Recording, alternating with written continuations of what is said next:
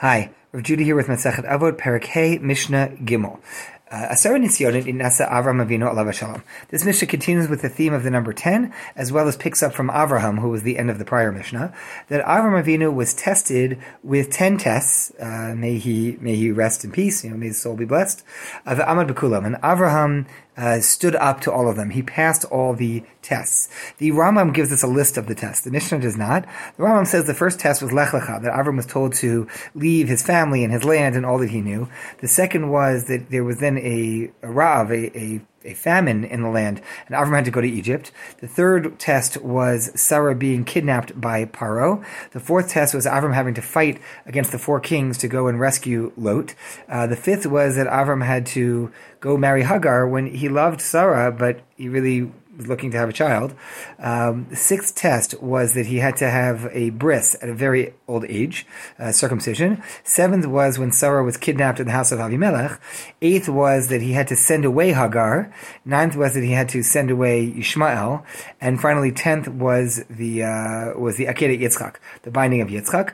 Other commentators disagree. Not everyone holds exactly the same 10. Some include the Midrash about Avram being thrown into a furnace by Nimrod. The Rambam knows that one's not really mentioned explicitly in the Torah, but is a famous midrash. The point is, whatever these tests were, Avraham stood up to all of them and passed. To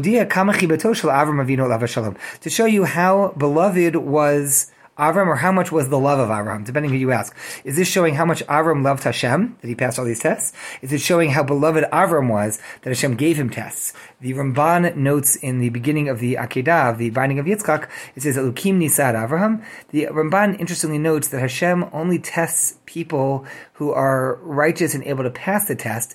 He says, because the reward is much better to have good actions than just plain old good thoughts. Not that good thoughts are a bad thing, but good actions are even better. But says the Ramban there, he says that Hashem does not test people who are not particularly good, because the point is not to bring people punishment. The point is to bring them opportunity for good. And so Avram Avinu, as a tzaddik, was tested with all these various tests to bring out his potential. It's to take the potential and bring it into manifestation. I also know that there are those who say that the Mishnah keeps referring to Avraham as Avram Avinu, our father, our forefather, to show that we are linked to him and both inspire us as well as show us that if Avram can stand up to this, so too can we. We can be we gain merit, and Hashem loves us because Hashem loved Avraham, so on and so forth.